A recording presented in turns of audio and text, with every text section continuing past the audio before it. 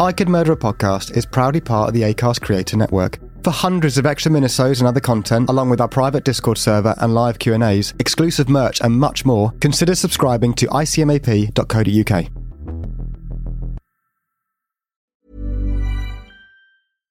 Hi, I'm Daniel, founder of Pretty Litter. Cats and cat owners deserve better than any old-fashioned litter. That's why I teamed up with scientists and veterinarians to create Pretty Litter.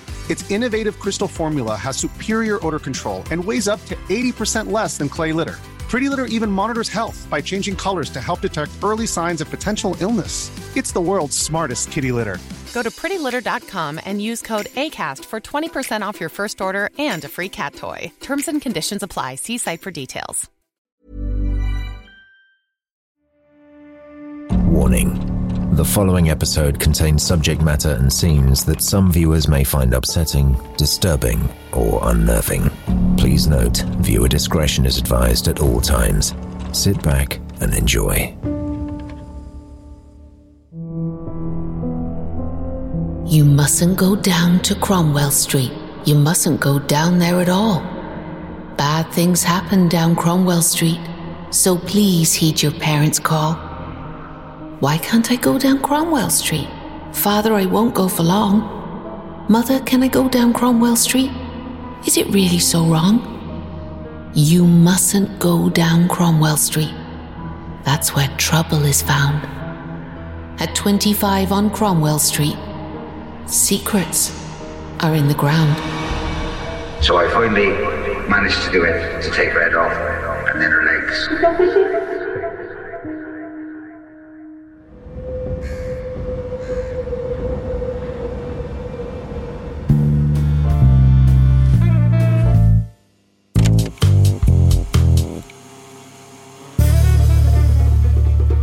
Hello and welcome back to another I Could Murder a Podcast. I'm Tom Norris and I'm joined once again by the guy that exists. It is Ben Carter. I exist indeed, Tom, in your mind and in your heart. And it's good to be here. It is. And before we start, Ben, there's been a few people saying, oh, Tom, stop picking on Ben. And to those people, I want to say, F*** off.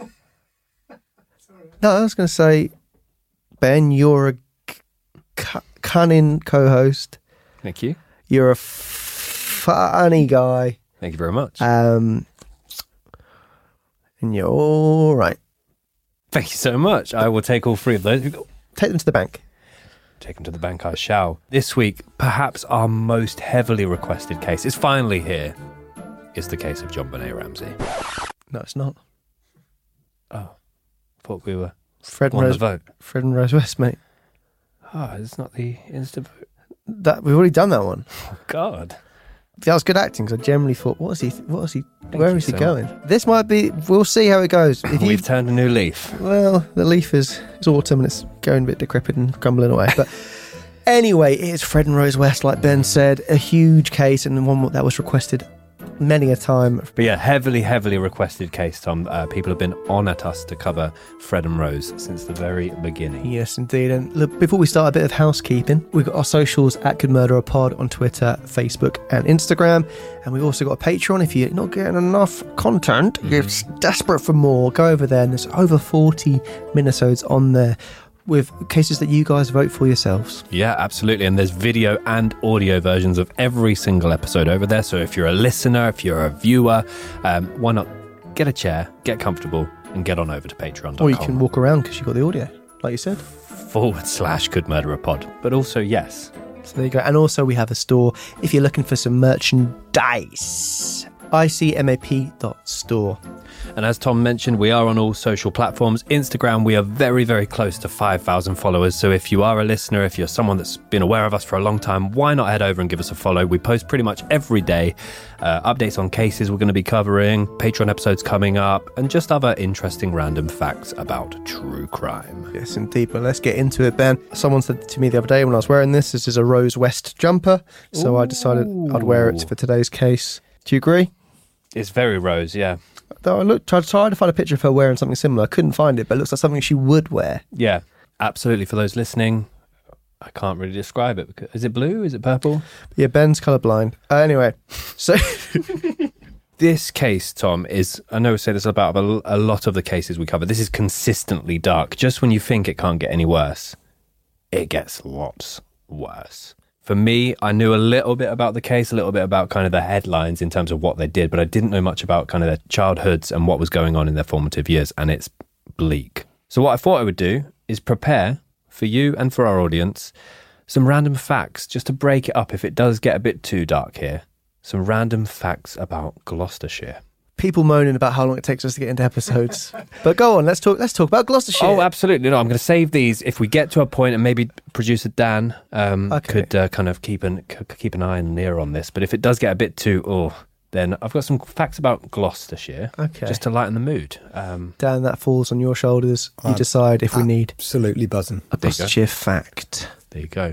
So yeah, Fred and Rose West, we're going to go through their childhoods now until they eventually do meet, and then jump on the timeline. This is a very big case. It is a big timeline. There's lots of things to discuss, so let's get cracking. Absolutely. We're not going to be able to cover every single detail because we could probably be a 2 or 3 parter here. Well, yeah, there's loads of podcasts that just do this case, and they're 6 or 7 parts alone. So it's a very, very big case, but we're going to cover all the bits that we think, our audience would want to hear about. But before we continue, we want to say a huge thank you to this week's sponsor, Jubilee Copy. So Joe Robert Shaw recently got in touch with us. He's a fan of the show, and he wanted us to spread some awareness of his new and exciting marketing agency startup, Jubilee Copy. Jubilee Copy is an SEO and marketing agency startup, crafting campaigns to secure businesses a place on the front page of Google and to take their content game to the next level. And Jubilee Copy offer a wide range of services, including business-to-business content marketing, e-commerce marketing, social media marketing, content strategy, and email marketing. So Joe has worked for some of the country's leading agencies developing marketing strategies for Samsung, HelloFresh, and Health Insider. The team is growing fast, hiring some of the best minds in the industry to help businesses of all sizes get the visibility and the traffic that they deserve. In 2021, every business needs an SEO strategy, whether it's to help generate organic traffic, build brand awareness, or boost revenue. SEO and content marketing can be time-consuming, and if you're trying to run your business, you probably don't have time to dedicate to SEO and content marketing. Jubilee Copy work with a wide range of businesses across multiple industries and offer a free consultation service for all new clients looking to take their marketing strategies to the next level. If you want to help your audience find you first, head over to jubileecopy.co.uk or search Jubilee Copy on LinkedIn. Thank you, Joe. Frederick Walter Stephen West was born on the 29th of September 1941 in a small, picturesque farming village of Muchmarkle, which is in Herefordshire. He was the oldest and first surviving child of Walter and Daisy West. The couple had conceived 8 children in total, though only 6 of them survived. So the oldest boy, and very much the mother's favourite boy as well. Growing up, Fred was described by his auntie as, he's always been such a nice boy. And one neighbour described him as a bit cheeky, a bit mouthy, but that was the way these kids were. Yeah, and he was, obviously it's a large family. He was raised on a farm. From the off, Fred was a very striking baby with long, curly blonde hair and bright, piercing blue eyes. Compared to the other 5 West children, he very much stood out, and from the off, he was described as Mammy's blue-eyed boy. So from what Ben's described there, it's quite a picturesque kind of setting. It's on a farm, 6 children, Mummy's boy.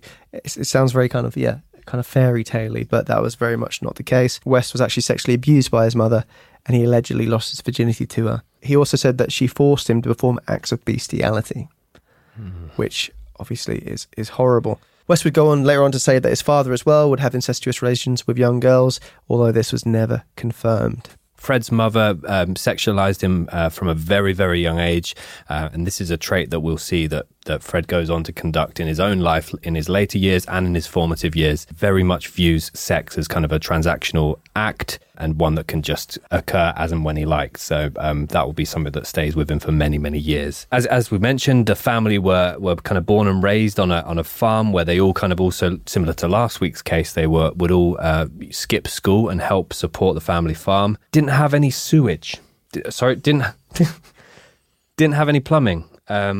So there probably had plenty of sewage. Plenty of sewage. The cottage had no electricity and was heated by a log fireplace. The cottage also had no plumbing, and the family would share a bucket as a form of toilet. They had to take turns in emptying this bucket into a nearby rat-infested pit. Though they did have panoramic views of the Gloucestershire countryside. Swings and roundabouts. As we mentioned, he was known as being a bit of a mama's boy, and this was very much underlined by the fact that his mum would actually arrive at his school to have a go at his teachers for yelling at her favourite son. This just made Fred the butt of many jokes from his peers, and then he would eventually drop out of school at the age of 15 to become a farm labourer. And as we said, he's very much a mama's boy. His father, quite the opposite, had a strong dislike for Fred in particular and spent all of his time and affection on Fred's other brothers. The West children were expected to basically work on the farm, and all 6 of them did kind of seasonal work. So the girls would pick strawberries and the boys would harvest wheat and hunt rabbits. And basically that helped keep food on the table and kept money coming into the family, but it was very much instilling a strong work ethic on young Fred. And again, we'd see that kind of continue throughout his formative years and later life. He would also, whilst working on the farm and kind of hanging out in the village of Muchmarkle, develop a slight taste for petty crime.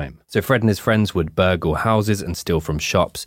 They would also vandalise cars and houses in the local area. And this would lead to him being arrested several times, though from what we could find, the most serious punishment during his early years was a £4 fine. So at school, when he did attend, classmates recalled Fred as scruffy, lethargic, dim and regularly in trouble. And as Tom mentioned, when he did get in trouble, his mother would actually go down and tell teachers off for shouting at him. However, he would leave school at the age of 15, starting to work as a labourer on Moorcourt Farm. So an interesting theme continues here, and when Fred is 16, him and his brother John frequently attended a youth club in a nearby town of Ledbury, where his distinct accent marked him as a country bumpkin, and he would aggressively pester young girls and women who he basically saw as objects at the time, and kind of approached it a similar way to, I guess, how his mother would approach him. So yeah, he was a decent looking guy at the time. He was regarded as one of the better looking boys in town, but he didn't have too much luck with the ladies in his teenage years. So when he was 17 years old, he actually had a motorbike accident, which left him in a coma for a week with serious head injuries. And it seems to be a very common case in all the ones we discussed, especially leaving the last week's case. But this accident and the impact of the head really did impact Fred with the way he acted. His brother would actually say he never was quite the same. They had to place a metal plate in his head, and this affected his behaviour and his impulse control. Yeah, and it sounded like a bad accident. I mean, he was riding his motorbike on a country road and collided with a young girl called Pat, who was on her push bike. Fred ended up with a fractured skull, a broken arm, as well as a broken leg. So yeah, he came off really, really badly from that accident, whereas Pat escaped with minor injuries. So this isn't the only accident that Fred would have that would be a head injury. He also suffered a fall from the fire escape of a local youth club, which was again a very severe head injury and could possibly left him with permanent brain damage. We keep saying it every week in terms of obviously trauma to the head. It can definitely change the way someone's impulses are, or their empathy or lack thereof. As we go on with this, it seems quite key that definitely happened. And that fall from the fire escape at the local youth club was because he was out on the fire escape with a young lady, grabbed her inappropriately, she slapped him, and that caused him to fall. After these particular run of injuries to the head, as well as his own mental health, it also had a profound impact on his personal life because it did impact his physical appearance. Apparently it made some of his features slightly crooked, one leg shorter than the other, and walked with a limp. And as you said, before the accident, there's photos of him on this motorbike with, I guess, it looks like some of his sisters perhaps. And he's not a bad looking guy during his early years, but you go on to see these very famous images of him, and it's, quite a contrast. In 1961, Fred was accused of impregnating a 13-year-old girl. Now, we found some conflicting information about this. Some reports say it was a friend of the family, but other reports say it was actually his sister, Kitty, who was 13 years old. Either way, this resulted with him being kicked out of the family home, and at the trial, he escaped a jail sentence because he was claiming that he was suffering from fits from the head trauma that he had already suffered. But he was convicted of child molestation. Yeah, there was a really poignant moment here where Fred is kind of basically, if it was his sister Kitty, then she'd come out to say that Fred had been raping her since the previous year. When police then question him about this, now whether it's Kitty or whether it's a family friend, Fred turns around and admits it freely, but goes, doesn't everybody do this?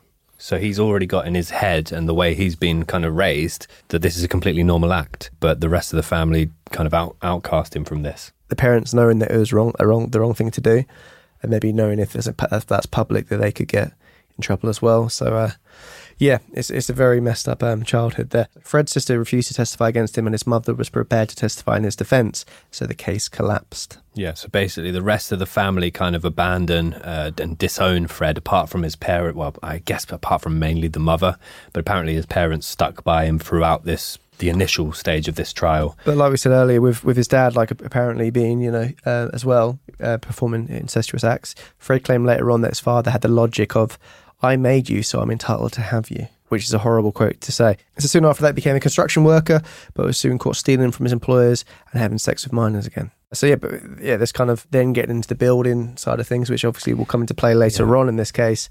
It seems like Fred's someone who's very good with his hands and quite like... So Fred would go on to meet a 16-year-old called Catherine Bernadette Costello, who's nicknamed Rena. And Rena as well, she had a bit of trouble with the police. So Rena had a record for burglary as well as being a sex worker. So Rena was actually pregnant by the time Fred met her with a bus driver, and apparently this made her fall out of her parents. Sorry. I'm imagining she's got a bus driver in her belly, the way that's said.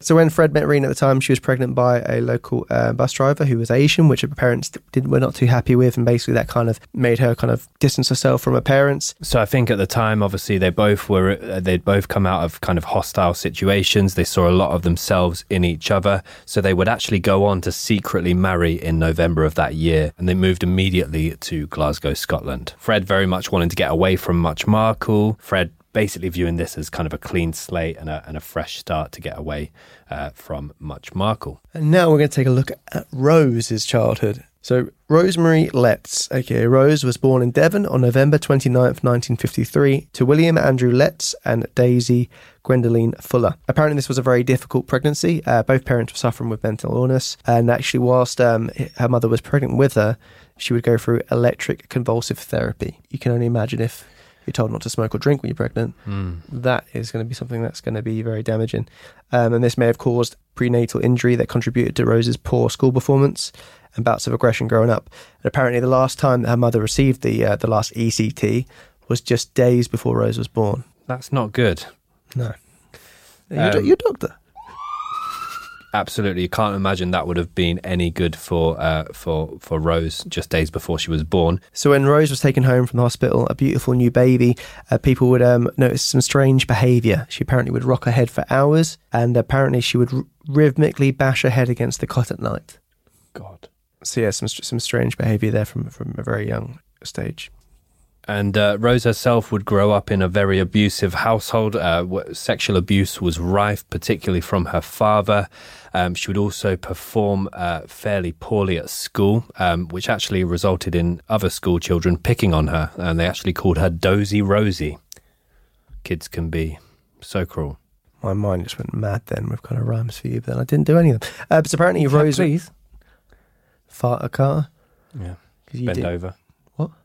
Ben. Dover, that was a common one. What does that mean? Just because my name's Ben. But what does it mean? I don't know at the time. That's what I used to get at school. All right, bend over. It's horrible. Kids are cruel. Sorry? Did you do it? No. I won't fall in for that. So a little bit more on Rose's father. He was a paranoid schizophrenic, and he was a war veteran, so he was prone to violent behaviour. Apparently he was a very controlling person in the household, like similar to Fred's, and rather than beat Rose, he would sexually abuse her instead, which apparently this would lead to her escaping the beatings. She didn't see anything wrong within it. She thought it was a way of him showing love to her, which is very disturbing. Yeah, and just on that, it was widely alleged that kind of instilled, like you say, the belief that this is normal behaviour and a thing to do as an act of affection or love on someone. So she would also apparently, in the middle of the night, molest her younger brother. So sexualisation within the family was very much normalised, and just not a very happy home life. As a teenager, apparently Rose would walk around like naked around the house regularly, and she would start dating boys a lot older than her age, and she's getting very quite promiscuous with older men, maybe just because she saw that with her father, she linked and thought that was all. all normal. Eventually, her mother Daisy would move out the family home, taking Rose with her, but Rose, however, decided to move back in with her father again. So with Fred and Rena living in Glasgow with one another, they would have stages where they wouldn't be living with one another and kind of distance themselves and come back to one another. It was very abusive. Rena would often call old friends or old lovers to come and save her from Fred with how he was acting. And in Glasgow, Fred was actually employed as a local ice cream company driver. Yes, so lots of interest in Fred West, Scotland stories, but apparently there was a particular moment where he would often abuse Rena, but anytime any of Rena's male friends were there, he would never fight back when attacked or, provoked by any of her male friends. He very much saw it as okay to physically assault women, but he was very much the opposite when it came to perhaps fighting with men. One particularly grim part that I read is that with the two young girls that Rena had, when Fred would kind of come and go between the property, he would put the girls in the lower part of a bunk bed and then board up, just kind of imprison them within the bunk bed, and that could be up for days at a time as well, which is just absolutely horrible. And neighbours would often overhear the girls screaming and shouting for help, but Fred would always find it very easy to abuse children and women. But anytime any of Rena's male companions fought him or struck him, he would never fight back. So those two daughters were Charmaine, who was Rena, she was already pregnant with when she met Fred, and Anne-Marie, who she actually had with Fred. And now we're going to go into the Fred and Rose West timeline. So in 1967, Fred West, during one of the periods of estrangement from his first wife, Rena, struck up a relationship with Anne McFall, his 16-year-old nanny who took care of his daughter, Anne-Marie, and stepdaughter, Charmaine. Described by Fred as the love of his life and his angel, a couple years after striking up this initial relationship with her, she's 18 at the time when she falls pregnant with his child. And apparently at this point, she urges Fred to leave Rena and start a new life with her. So this is very much Fred's perspective here, but apparently, he's got himself in another position where he's with multiple partners, multiple children as well. And he's also being unfaithful to Rena. May 1967, Anne vanished before giving birth to a baby. She was thought to be around 6 months pregnant at this point. Fred, unwilling to leave his family for her, killed Anne and buried her near the caravan park, cutting off her fingers and toes. After Anne's disappearance, Rena returned to the family home. So Rena and Fred did move around quite a bit, and they often frequented this caravan park. But they cutting off the fingers and toes.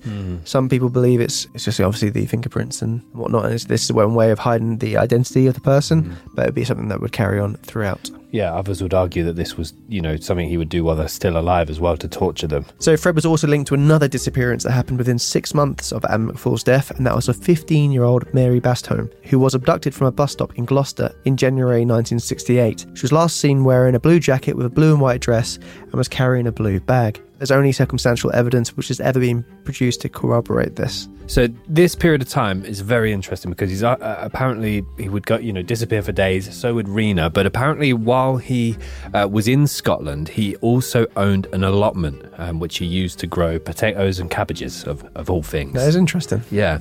However, a portion of this allotment remained clear and raked, ready for planting. When other allotment owners would ask Fred, what are your plans here? That's a nice bit of land. What are you doing there? Fred apparently would go, it's for something special. Multiple people would say that he would go to his allotment many times at night for sex with younger girls. During this period of time as well, 4 young girls went missing and were never found again. The area was later bulldozed and is now actually part of a 13-lane motorway, making up the M8, so they're never able to actually excavate the area and investigate it properly. But there's just, with Fred West, you'll find, we'll talk about the many victims that have been proven, but there's also many that still remain unsolved and are continuing to be investigated today. So also between that time, like Ben said, Rena and Fred would leave each other many times during that, and this resulted in the children being placed in and out of care.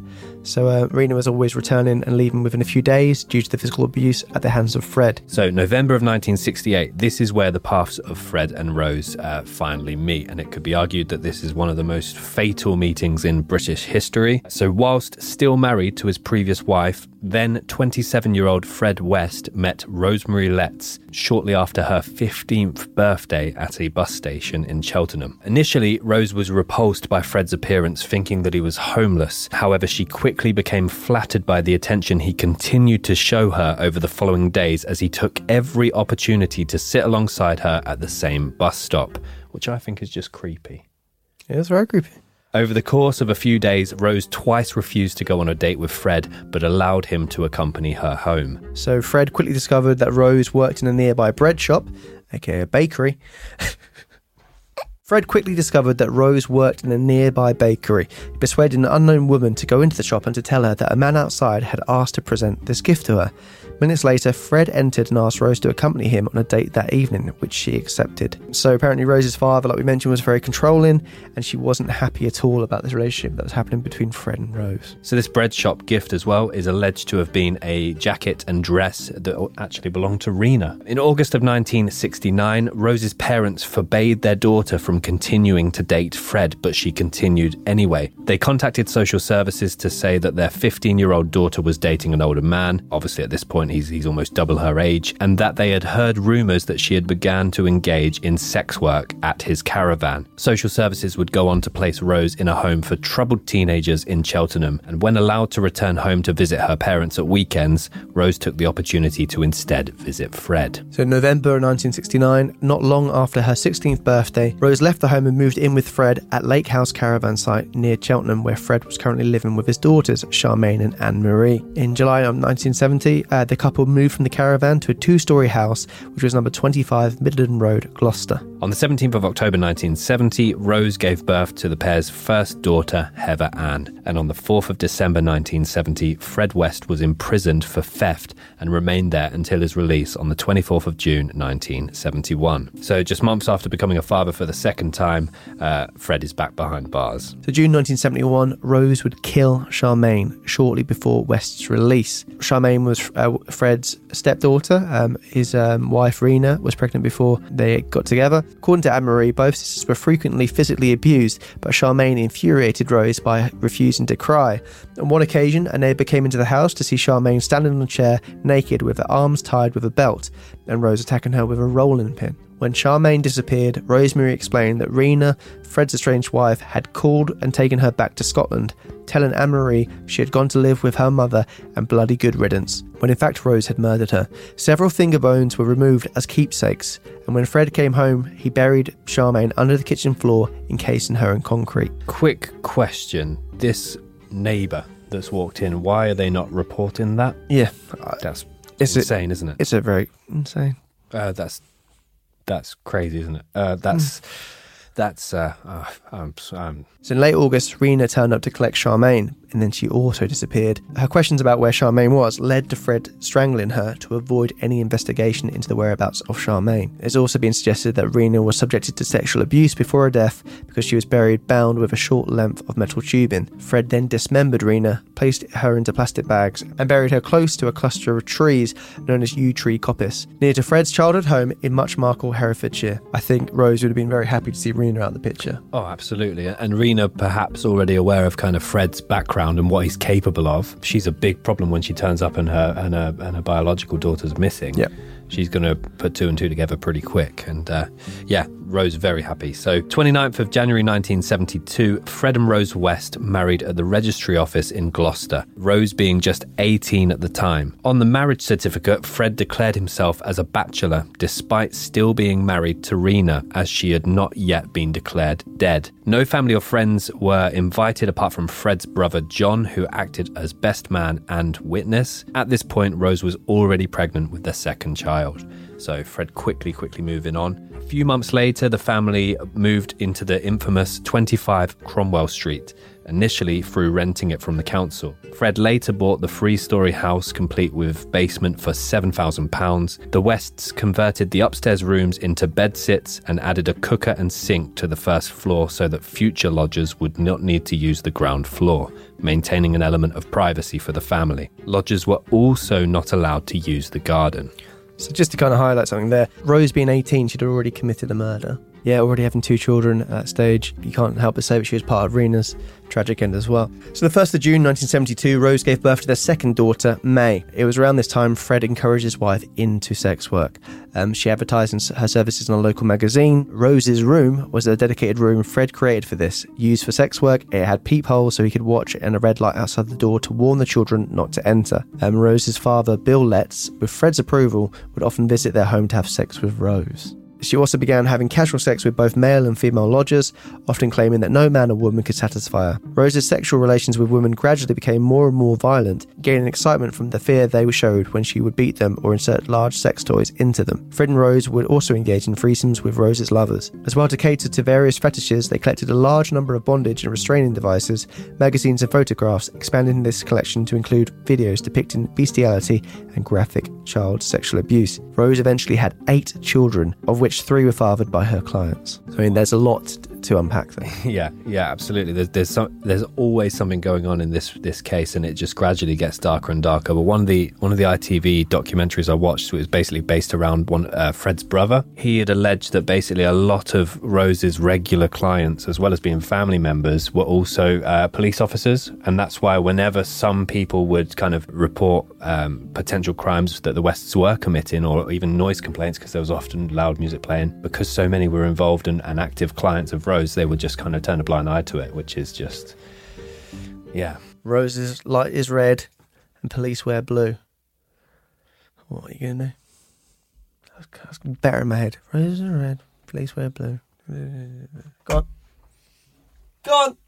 October 1972, the Wests hired a 17-year-old nanny for the children called Caroline Roberts. They picked her up whilst she was hitchhiking, enlisting her services as well as providing her a place to stay. Whilst working as their nanny, Fred and Rose invited Caroline to join their sex circle, which she rejected, leaving a few weeks later. A few weeks later, on the 6th of December 1972, the Wests picked Caroline up again whilst she was hitchhiking. They restrained her, tortured her and raped her, but allowed her to leave the next day, only after she promised she would return as their nanny. Caroline then reported the rape to police, but withdrew the accusation when the case came to court. The Wests pleaded guilty to a reduced charge of indecent assault and were fined £50. So they've admitted the assault. Yeah, but I mean, she withdrew the accusation, so they were able to get a lesser penalty there, which we'll go into it later on, but Caroline would live to kind of regret that decision. In early 1973, the Wests start to take 8-year-old Anne-Marie, Fred's daughter from his first marriage, to the cellar, where she was bound, gagged and raped by Fred as Rose watched on. This would continue for years. Lodgers of 25 Cromwell Street have described instances of hearing her screaming. Yeah, so there's an account from a guy called Gilbert, who was a lodger, recalls a time when a 13-year-old Anne knocked on the door and showed bruises that she'd been inflicted. He'd gone to say where these bruises were on Anne, she pulled down her blouse from the top where the lining of her bra would be. She had black bruises all over her bra line, on her chest and on her breasts. But again, it's like, if that was there, why aren't you reporting that? Maybe they are. Maybe the police are turning a blind eye. Maybe they know what's going on. But should we call on one of the Gloucestershire facts? Dan, Gloucestershire fact, do you want that? I'm up for it. Let's do it. Let's do it then. Hopefully it's light. Hopefully it's light. Hopefully it's interesting. Hopefully it's... Roll of the dice. Otherwise, this is the only time we'll do it. Okay, Gloucester fact number 1. The biggest ice cream factory in the UK is the Walls factory, which is based in Gloucester. Okay, back to the case. Right. Yeah. Got better ones than that. Nah, you had a chance there. Got a real moment. All right, do one more quickly. Okay. These days, Gloucester rugby fans are known as the Cherry and Whites, but they were once nicknamed the Elver Eaters, a reference to the locals' fondness for eating eels. The US national anthem is set to a tune written by Gloucester-born John Stafford Smith, a composer buried in Gloucester Cathedral. The 19th of April, 1973. But yeah, we'll go back to the case. Thank you, Ben. No problem. 19th of April 1973, Linda Goff went missing just before her 20th birthday. She was a seamstress who attended a private school. It is thought that Fred and Rose abducted her and raped her. Linda's jaw was wrapped in surgical tape used to silence her screams. Tubes were inserted into her mouth to allow her to breathe through her torture before strangling and suffocating Linda to death. She was then dismembered, various fingers were removed and buried in a pit beneath the couple's garage in 25 Cromwell Street. November 1973. Carol Ann Cooper, aged 15, went missing. Carol Ann had been living at a children's home as her mother had died when she was very young, but was allowed out to visit her grandmother. She was last seen boarding a bus by her boyfriend after seeing a movie with him. She was likely kidnapped from the bus stop, dragged into Fred's car, bound with tape and taken to Cromwell Street. Once inside the house, Carol Ann was suspended from the ceiling in the cellar where she was raped and abused before being strangled to death. Fred then dismembered her, also removing several of her fingers and buried her in the cellar. Her grandmother reported her missing at the time, but the police had no luck finding her. On 27th of December 1973, Lucy Partington was a 21-year-old Exeter University student who had come home for Christmas. She was on the way home from visiting friends and had left her friend's house in a rush to get the last bus from Cheltenham to Gretton. She was most likely abducted by Fred and Rose whilst at the bus stop. It is thought she was kept alive and tortured for several days in the cellar, with Fred injuring himself as he dismembered her body, as Fred went to casualty with a serious cut on his right hand in the early hours of the 3rd of January 1974. Lucy was buried in the cellar, with the masking tape used to gag her still around her mouth. The knife used to cut up her body was buried alongside her. April 1974. Therese Siegenthaler was a 21-year-old student from Switzerland who came to England in late 1972. She studied at Woolwich College of Further Education in London. Therese left her accommodation in Lewisham on April 15, 1974 to travel to Ireland, but never reached her destination. She had told friends that she had planned to hitchhike to reach Ireland, and it is very likely that she was abducted by Fred and Rose whilst doing this. After being tortured like the other victims, Therese was gagged with a scarf which was tied in a bow. Once they had killed her and buried her in the cellar, bow still intact, Fred built a fake chimney breast over her grave. As she had been due back in England the week after Easter, Therese was reported missing. The Metropolitan Police carried out an investigation that lasted for multiple years but had no success. November 1974, Shirley Hubbard, a 15-year-old who was on her work experience in Debenhams, was abducted from a bus stop by Fred and Rose. She was last seen leaving the Worcester Debenhams by colleagues. Again, Fred and Rose used brutal torture techniques on the young girl, wrapping her from head to toe in tape, but inserting a tube into her nose as she was able to breathe throughout the ordeal. When she was finally killed and buried in the cellar, the wall above her was decorated with wallpaper bearing Marilyn Monroe's image along with the names of some of the star's movies, one of which was the 1956 film Bus Stop. 1975, Juanita Mott had lodged for some time at 25 Cromwell Street and managed to escape alive. She was living with a friend in Newent when she disappeared, likely being abducted by Fred and Rose whilst hitchhiking. She too was hung from the ceiling, brutally tortured and murdered, and then buried in the cellar after being dismembered. So you have to wonder there, she used to lodge there, maybe they were worried what she'd seen or what she'd heard, and the fact that she kind of left there maybe without talking to them before going. Maybe they were, very conscious of trying to keep her quiet. Once they disposed of Juanita's body, they concreted the floor, and the room was then turned into a bedroom for the West's children. Which is very haunting. In 1977, Shirley Robinson, an 18-year-old lodger, had begun a sexual relationship with Fred. After falling pregnant with his child, it has been suggested that she posed a threat to the West's relationship. Fred persuaded her to sell her baby to a childless couple and had taken pictures of Shirley to send to them. However, Shirley didn't get to the birth. Whilst heavily pregnant, she was killed by the couple. Running out of space in their cellar, the Wests buried Shirley and the dead fetus, which had been cut out of her body, in their back garden. They told people who asked that Shirley had moved to Scotland. August 1979, Alison Chambers had been living with the Wests as a live-in nanny for several weeks. She was born in Hanover, but had lived in Swansea for much of her life. She moved to Gloucestershire at the age of 16 to work at a solicitor's firm. Whilst living with the West, she was also restrained, bound and gagged in creative ways. And when she was killed, she still had a leather belt looped beneath her jaw and fastened to the top of her skull. She was also dismembered and buried in their garden. In 1979, throughout these murders, Anne-Marie had been continuously raped and abused by the Wests. She had been forced to perform household chores while wearing sexual devices and a miniskirt. She was raped more than 300 times. Also allegedly by her uncle John West. She was given syphilis by her dad and forced to work as a sex worker in the house at 13.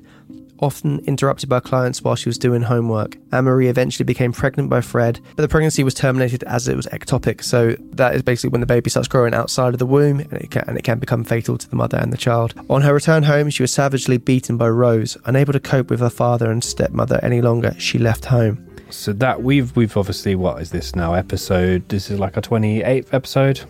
Yep. That paragraph might be the worst I've ever heard. Their own kid raped for over 300 times, given a sexually transmitted disease, made to wear miniskirts whilst doing household chores. Yep. Multiple family members sexually abusing her. That's absolutely disgusting. The 8 West children were taken to hospital 31 times in 20 years. Obviously, one of them had a sexually transmitted disease. Others had significant injuries that should have rang child protection alarm bells. I think they had bleeding genitals, broken bones, gloved fingers where the finger comes away from the bone. Yeah. We've had cases before where the kind of keeping track of families, keeping track of crimes, keeping track of any kind of records have been very dicey, and they kind of like, luckily nowadays people are able to keep them, well, most of the time you can keep a firmer eye on this, but yeah, it's definitely something that you would hope would be flagged up. So when Anne-Marie ran away, aged 15, Fred turned his attention to his and Rose's eldest biological children, Heather and May. He molested both of them and threatened to break them in. While May developed a coping mechanism of laughing off the abuse and rape, Heather was so disturbed that she started drinking and became withdrawn socially. She started acting up in school and distancing herself from classmates. The West's parents thought Heather's behaviour suggested that she was gay, and they would taunt her endlessly. She refused to shower at school, but when forced, classmates noticed that her arms, legs and body were covered in bruises. This continued for many years. So another former lodger, Jane Hamer, only 17 herself when she lived at the Wests, said that she often heard disturbing noises from the cellar, once hearing Heather screaming, "Stop it, Daddy." Jane said that one night Heather asked to speak to her, saying that she told me Fred was breaking his young daughter in, as all good dads should. Then she told me to get out of here while you still can.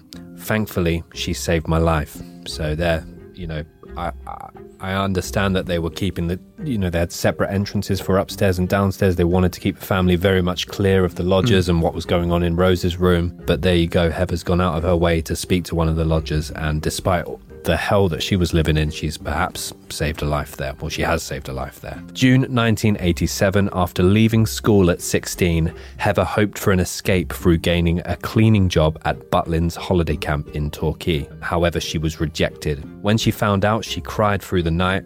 The next day, her siblings went to school as normal, and when they returned home, she was gone. Heather's sister May would go on to say, the night before she went, she was very upset. She had got a job as a chalet cleaner at a holiday camp in Torquay and was really looking forward to it. But that night, for some reason, the job was cancelled.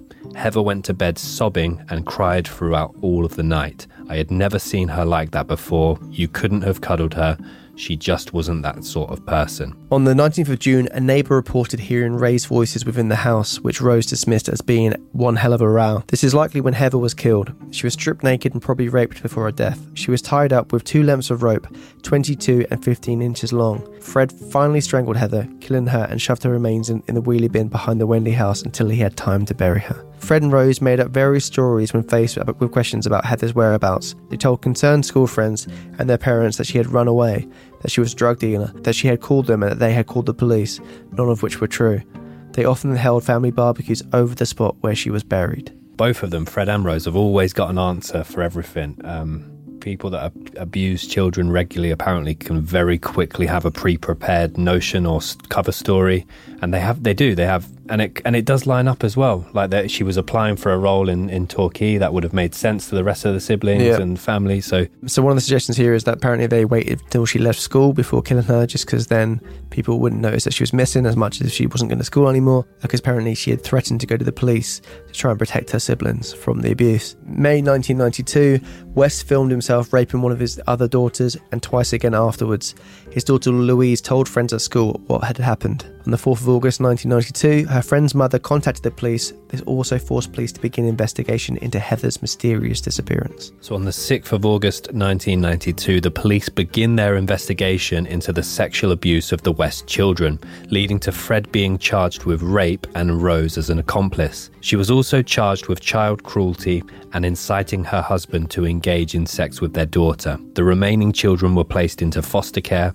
The police continued investigating the disappearance of their daughter, Heather. After finding out that Fred had denied any wrongdoing, Anne-Marie also contacted police, giving a full statement detailing her experiences as a child. Anne-Marie also added she had, for several years, been unsuccessfully attempting to trace her mother, Rena, and half-sisters, Charmaine and Heather.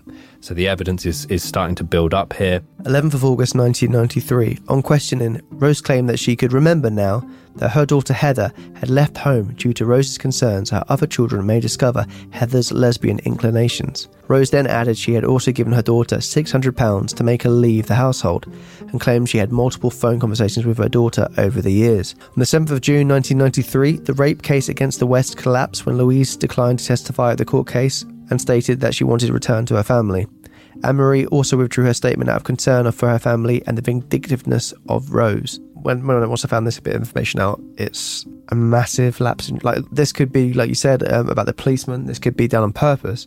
But during the police investigation, an immense quantity of pornographic material, including 99 homemade videos, were found at Cromwell Street. The police destroyed the videos, apparently without ever watching them, which they may well have contained murders or videos of the victims in.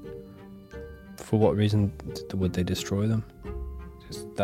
I don't know. I mean, I do not know. So as well as that, both children kind of backing down to, save their parents from being prosecuted as well. You can't help but think maybe... I don't think it was to save them, though. I think they might have been worried the fact that over time, they're worried about the vindictiveness of Rose. So both children have kind of withdrawn their accusations based on their fear. Yeah, I think fear, for retaliation, which is absolutely hideous. So the 24th of February 1994, whilst the children were in foster care, they had told social workers about a family joke that Heather was buried under the patio. Police then obtained a search warrant for 25 Cromwell Street after taking statements from the social workers.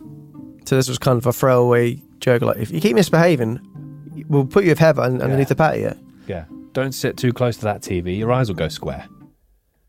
And Heather's under the patio. If the wind changes, your face will stay like that. But then no one's going to the police. Like a saying. I'd got the saying bit. Did you get? Yeah, just didn't really relate to the situation. The case. Yeah, that's the thing about Fred and Rose. But carry on, Ben, sorry. Sorry about that.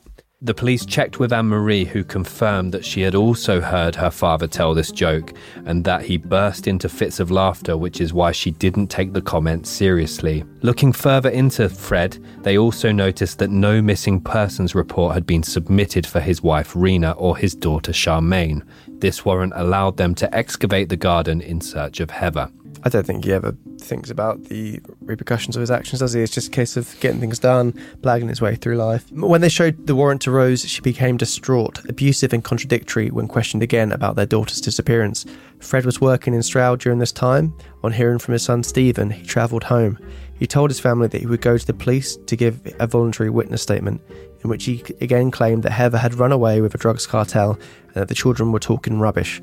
The police left the house that evening, but left a guard for the garden. Early the next morning, Fred said to his son, "Look, son, look after Mum and sell the house. I've done something really bad. I want you to go to the papers and make as much money as you can." Police returned shortly after.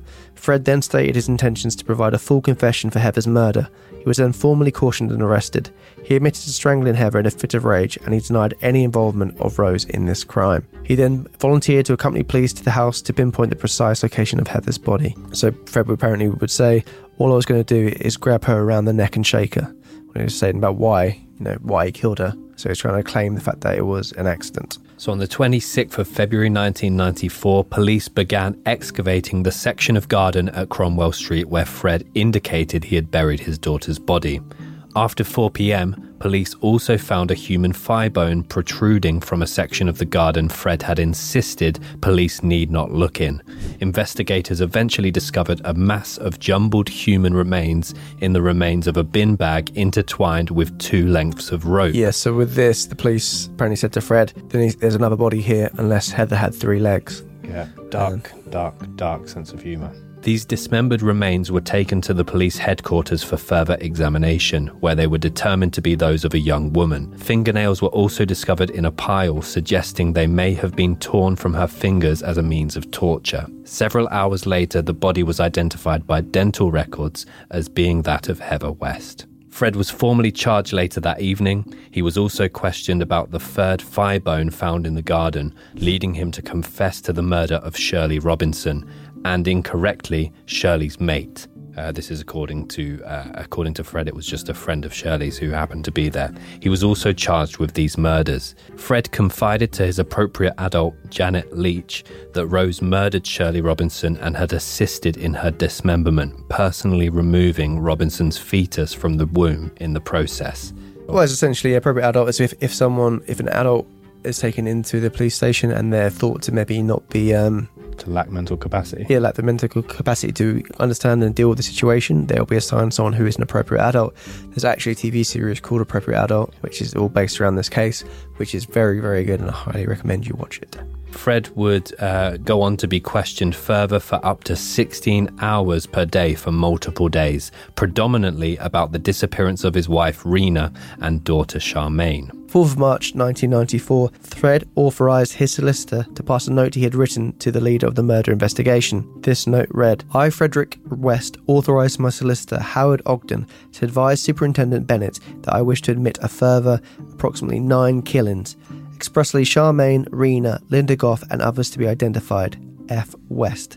The whole house was then evacuated and Rose and the children were moved to a safe house, leading to the discovery of 5 further bodies in the cellar. Some of the bodies' limbs and fingers were missing, but Fred refused to divulge the whereabouts of the bones missing or the reason for their absence. So during this formal questioning, Fred confessed to murdering up to 30 other people, which basically would indicate there's 18 other undiscovered victims. There's audio of an interrogation of Fred West, and he basically goes on to say, you're getting it all wrong about the murders. They weren't murders. It was enjoyment turned disaster, not murder.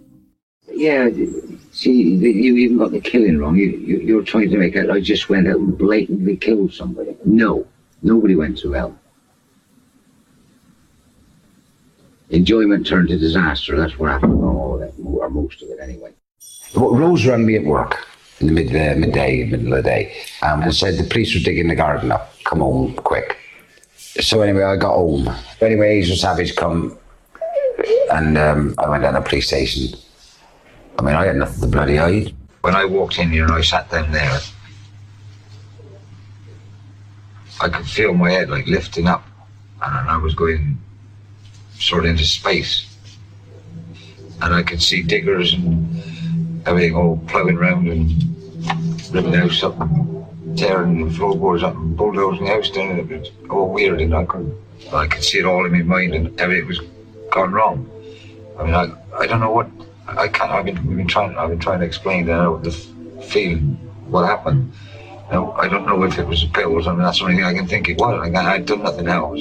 20th of April 1994, Rose was arrested initially on offences relating to the rape of an 11-year-old girl and the physical assault of an 8-year-old boy, both charges dating from the mid-1970s. The following day, she was refused bail. She was questioned more closely about the murders, in particular those of daughter Heather and Linda Goff. On 25th of April 1994, Rose was formally charged with Linda Goff's murder. So on the 30th of June 1994, Fred and Rose West were brought before a magistrate's court in Gloucester. Fred was charged with 11 murders and Rose was charged with 10. This was the first time they had seen each other since their arrest, so there'd been a 4-month period where they weren't in contact. Prior to hearing the formal charges against them, Fred leaned towards his wife and gently placed his hand upon her shoulder.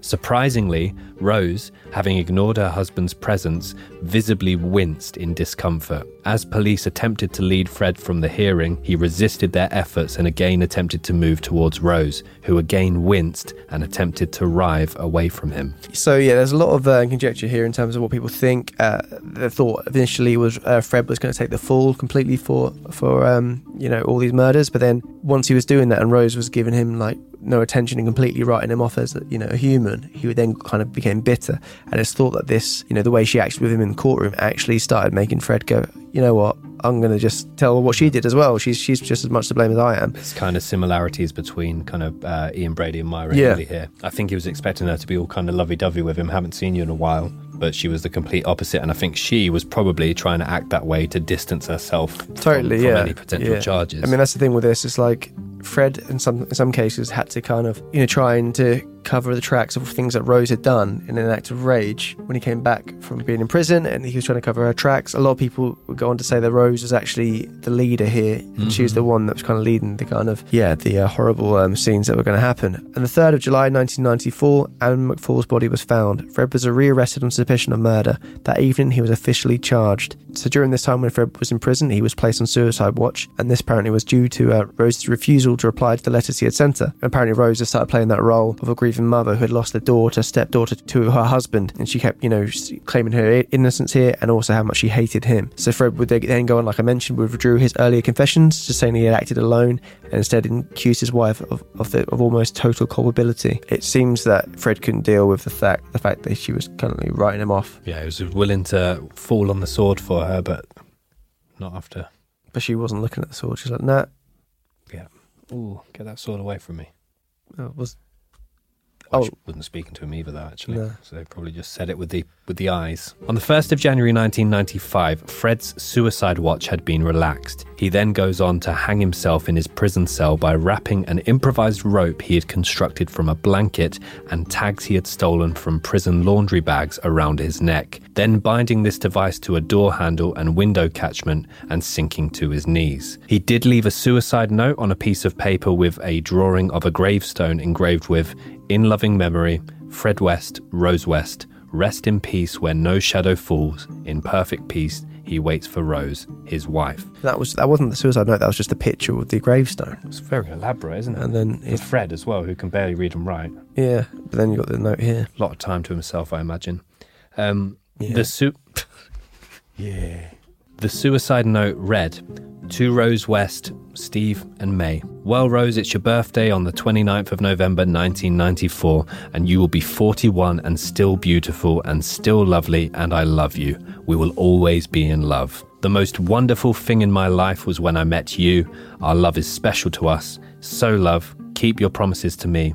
You know what they are. Where we are put together forever and ever is up to you. We loved Heather, both of us. I would love Charmaine to be with Heather and Rena. You will always be Mrs. West all over the world. That is important to me and you. I haven't got you a present, but all I have is my life. I will give it to you, my darling. When you are ready, come to me. I will be waiting for you." So they keep your promises to me, you know what they are. It sounds very, very sinister. Again, and that's the thing here. Obviously, there's apparent 18 other victims, which we have not found out anything about since. Maybe it's her keeping us silence about that. Yeah, that is the most empathy from Fred West you're ever going to get. Deluded as well. He thought he found a soulmate within Rose who shared all the kind of interests and loves and wants that he wanted. So maybe that's, in his eyes, it's his soulmate, which is, it's a horrible thought. So the 3rd of October 1995, Rose's trial began at Winchester Crown Court. Rose pleaded not guilty to 10 charges of murder. The murder of Charmaine West having been added to the original 9 after Fred's suicide, and 2 counts of rape and indecent assault of young girls have been dropped with a view for later resubmission. So it seems like Fred's suicide note actually got her another charge. In his opening statement, the prosecutor portrayed the Wests as sex-obsessed, sadistic murderers. Against advice, Rose took the stand, dressed in black and easily angered by the prosecution. She did not come across well. When questioned about life at Cromwell Street, Rose claimed she and Fred had lived separate lives, which was inconsistent with her earlier testimony of witnesses who had visited or lodged at their address. In reference to her relationship with her eldest child, Rose admitted her relations with Heather were strained before claiming to the court that her daughter was a lesbian who had physically and psychologically abused her siblings. Most disturbing was the evidence given by Fred's own daughter Anne-Marie and that of former nanny Caroline Roberts. So this is Caroline Roberts, who we mentioned earlier on, who was the nanny for a short period of time, and then she escaped, or she was let go, promising that she'd be back, but then she dropped her charges. She bitterly regretted not having given evidence back in 1973. Of her court appearance, she said, "When I went into the witness box, I could see her up to the left, and all I had in my mind was, I'm going to face her this time, because I felt so guilty about not getting them a prison sentence the first time around. If I'd gotten them a prison sentence, probably none of these girls would have died." Rosemary's counsel tried to discredit prosecution witnesses as either having financially exploited their connection to their case or motivated by grudges. So the 7th of November 1995, Janet Leach, Fred's appropriate adult, was called as a witness by the prosecution in rebuttal to the recordings of Fred's confession, which had been played to the court previously and in which he had said that Rose had known nothing at all about any of the murders. Leach testified that through his role, Fred had gradually begun to view her as a confidant and had confided in her that on the evening prior to his 25th of February arrest, he and Rose had formed a pact whereby he would take full responsibility for all of the murders, many of which which he had privately described to her as being some of Rose's mistakes. Fred had also confided that Rose had murdered Charmaine while he had been incarcerated, and had also murdered Shirley Robinson, who was pregnant with Fred's child. Fred had also confided that he had dismembered the victims, and Rose had participated in the mutilation and dismemberment of Shirley Robinson, having personally removed her child from the womb after her death. Leach testified that Rose had played a major part in the remaining murders. The 21st of November 1995, after 7 weeks of evidence, the judge instructed the jury, emphasising that circumstantial evidence can be sufficient for finding of guilt. The jury returned unanimous guilty verdicts for 3 of the 10 murders on this day and the remaining 7 on the next. Determining her crimes appalling and depraved, the judge sentenced Rosemary to life in prison, emphasising that she should never be paroled. Initially, Rose was incarcerated at HMB Bronzefield as a Category A prisoner. So Fred's body was cremated in Coventry on the 29th of March 1995, and only 4 family members were present for the ceremony. His ashes were scattered at the Welsh seaside resort of Barry Island, which I didn't expect. Barry Island being Gavin and Stacey. The 2 families were obviously famously called Gavin Shipman and Stacey West. Yeah. So yeah, there's a little link there. So as you mentioned there, obviously with a few family members attending Fred's funeral, I watched a documentary, I think it's called A Killer in the Family, and it had his brother John and John's daughter in there as well. And throughout it was the whole documentary is making the point that obviously the victims of the crime, obviously their families are all victims, but as well as the person, the killer themselves, their families, their change as well, the reputation being associated to that person and all these things as well. But there was a kind of feeling when you're watching it that John, he was trying to apologise on behalf of Fred, but there felt a weird energy. Obviously, knowing that what I know now about John, apparently, he was going to be tried for the raping of Anne-Marie, Fred's daughter, and he actually went on to hang himself before the court case. The jury apparently were about to find him guilty. But in that documentary, this is obviously a time before, he was apologising for Fred and stuff, and now you up with this in hindsight. It's a very... You kind of do feel the weird energy when you're watching it. And yeah, that's one of the really disturbing things about this case is just the interchanging, incestuous nature to all of this, which then made some of them think that's just how you interacted with family. It was horrible. Yeah, and I think as well, just obviously the graphic torture that all of these individuals went through just before they died. It's unimaginable the amount of pain that they were in and the amount of suffering that Fred and Rose put them through, but also the number of victims that are still not being identified or... there's allegations that Fred, while in Scotland and while operating as an ice cream man of all things, had run over a young 5-year-old boy and got away with it. He obviously had that allotment that was kind of concreted over for a motorway. So all the women all the individuals that were kind of coming and going from that house as well, kind of reminds me in a lot of ways about the kind of John Wayne Gacy case that we covered when he converted his basement into kind of a bit of a party house. Obviously there is the other end of the house with Fred and Rose taking people upstairs, but... Well, still burying victims in the cellar and the crawl space. Yeah, and in terms of the aftermath with Rose being in prison, a documentary by Trevor McDonald, pal that we've mentioned before. He talks about Rose West and Myra Hindley, their untold story. Apparently they both grew close in jail, bonding over similar crimes, and then they had an affair, which cooled apparently when they became rivals to be in prison royalty.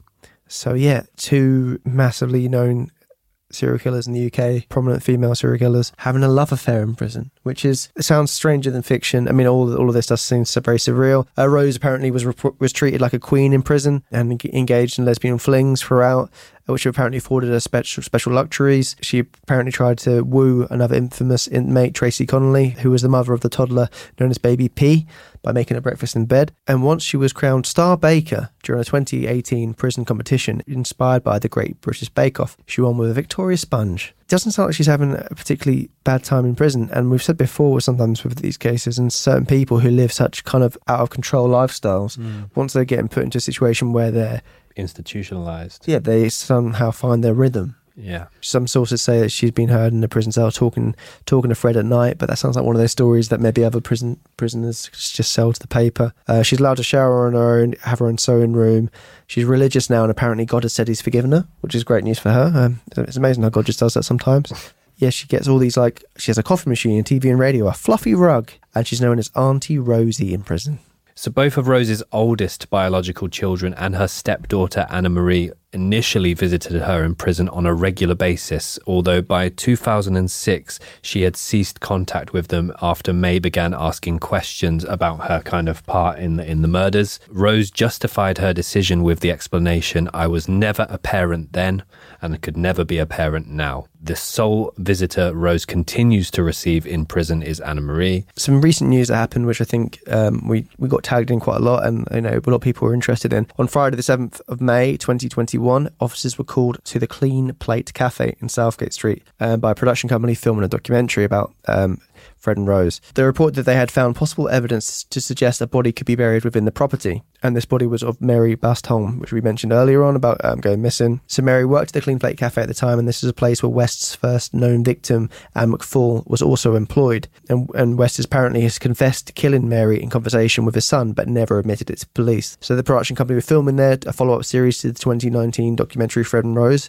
by Trevor McDonald. And apparently the production team had spotted what they believed to be blue material buried underground, because West had worked on this building during the time. Blue was the colour that Mary was seen wearing the last time she was seen. So finding this and knowing that he'd worked on there, they kind of called the police in. However, this was a false alarm and nothing was found. So yeah, that sadly wasn't the closure the family wanted.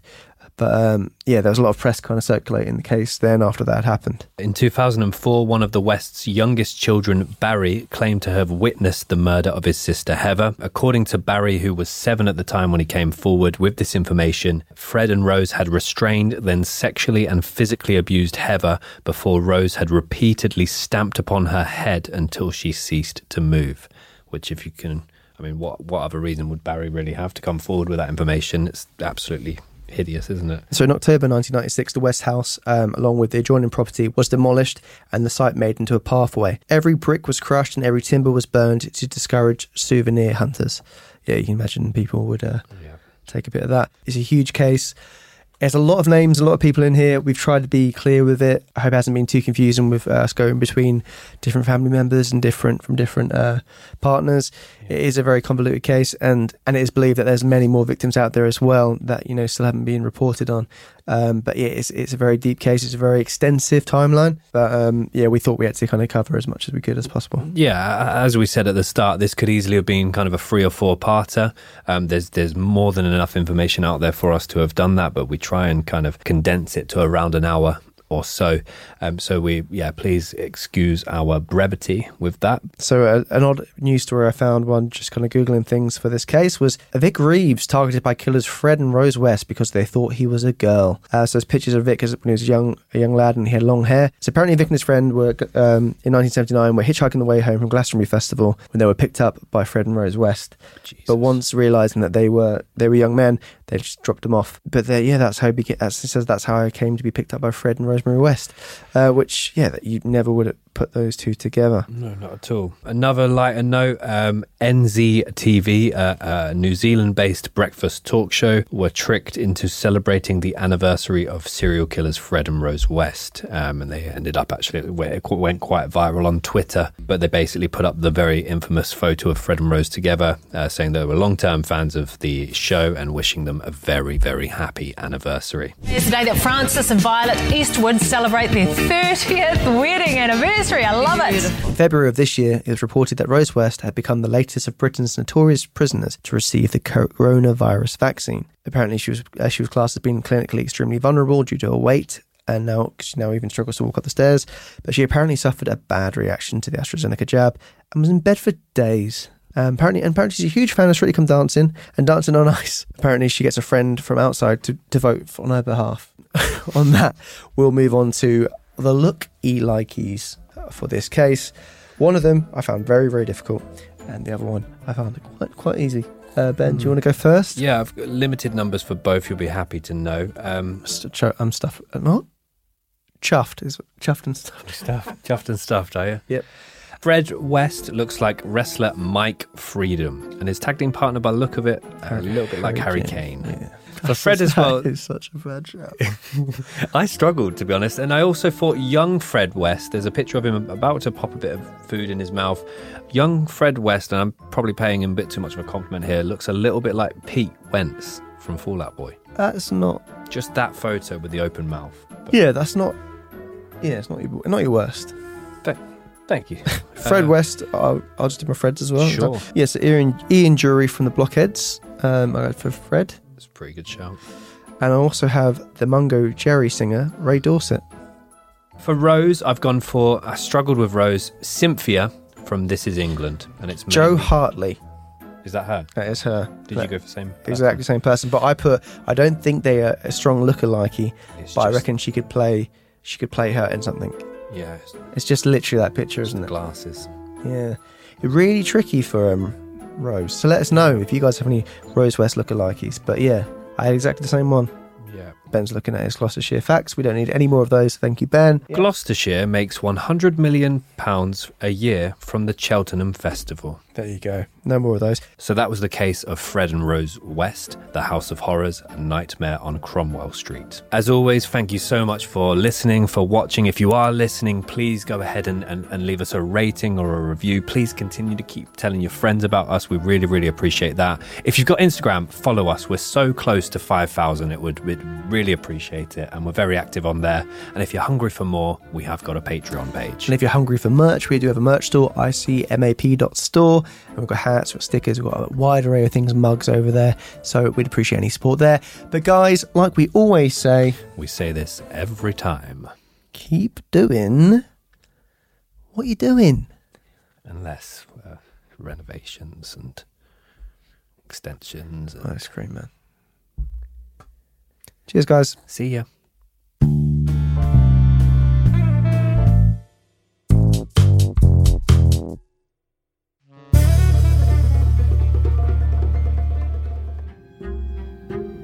You have been listening to I Could Murder a Podcast, written and presented by Tom Norris and Ben Carter. Additional voiceover by Jess Whittaker. Additional research and timelines written by Danielle St. Romain. Produced and mixed by Dan Lambert of Boston Sound. Artwork and animation by Phil Witten. Theme song by Alfie Indra. If you've enjoyed this episode, please remember to subscribe and leave us a 5-star review. Follow us on Instagram and Twitter. Just search @CouldMurderAPod. For additional and exclusive content, please check out our Patreon page at patreon.com/CouldMurderAPod. And don't forget to tell all of your friends.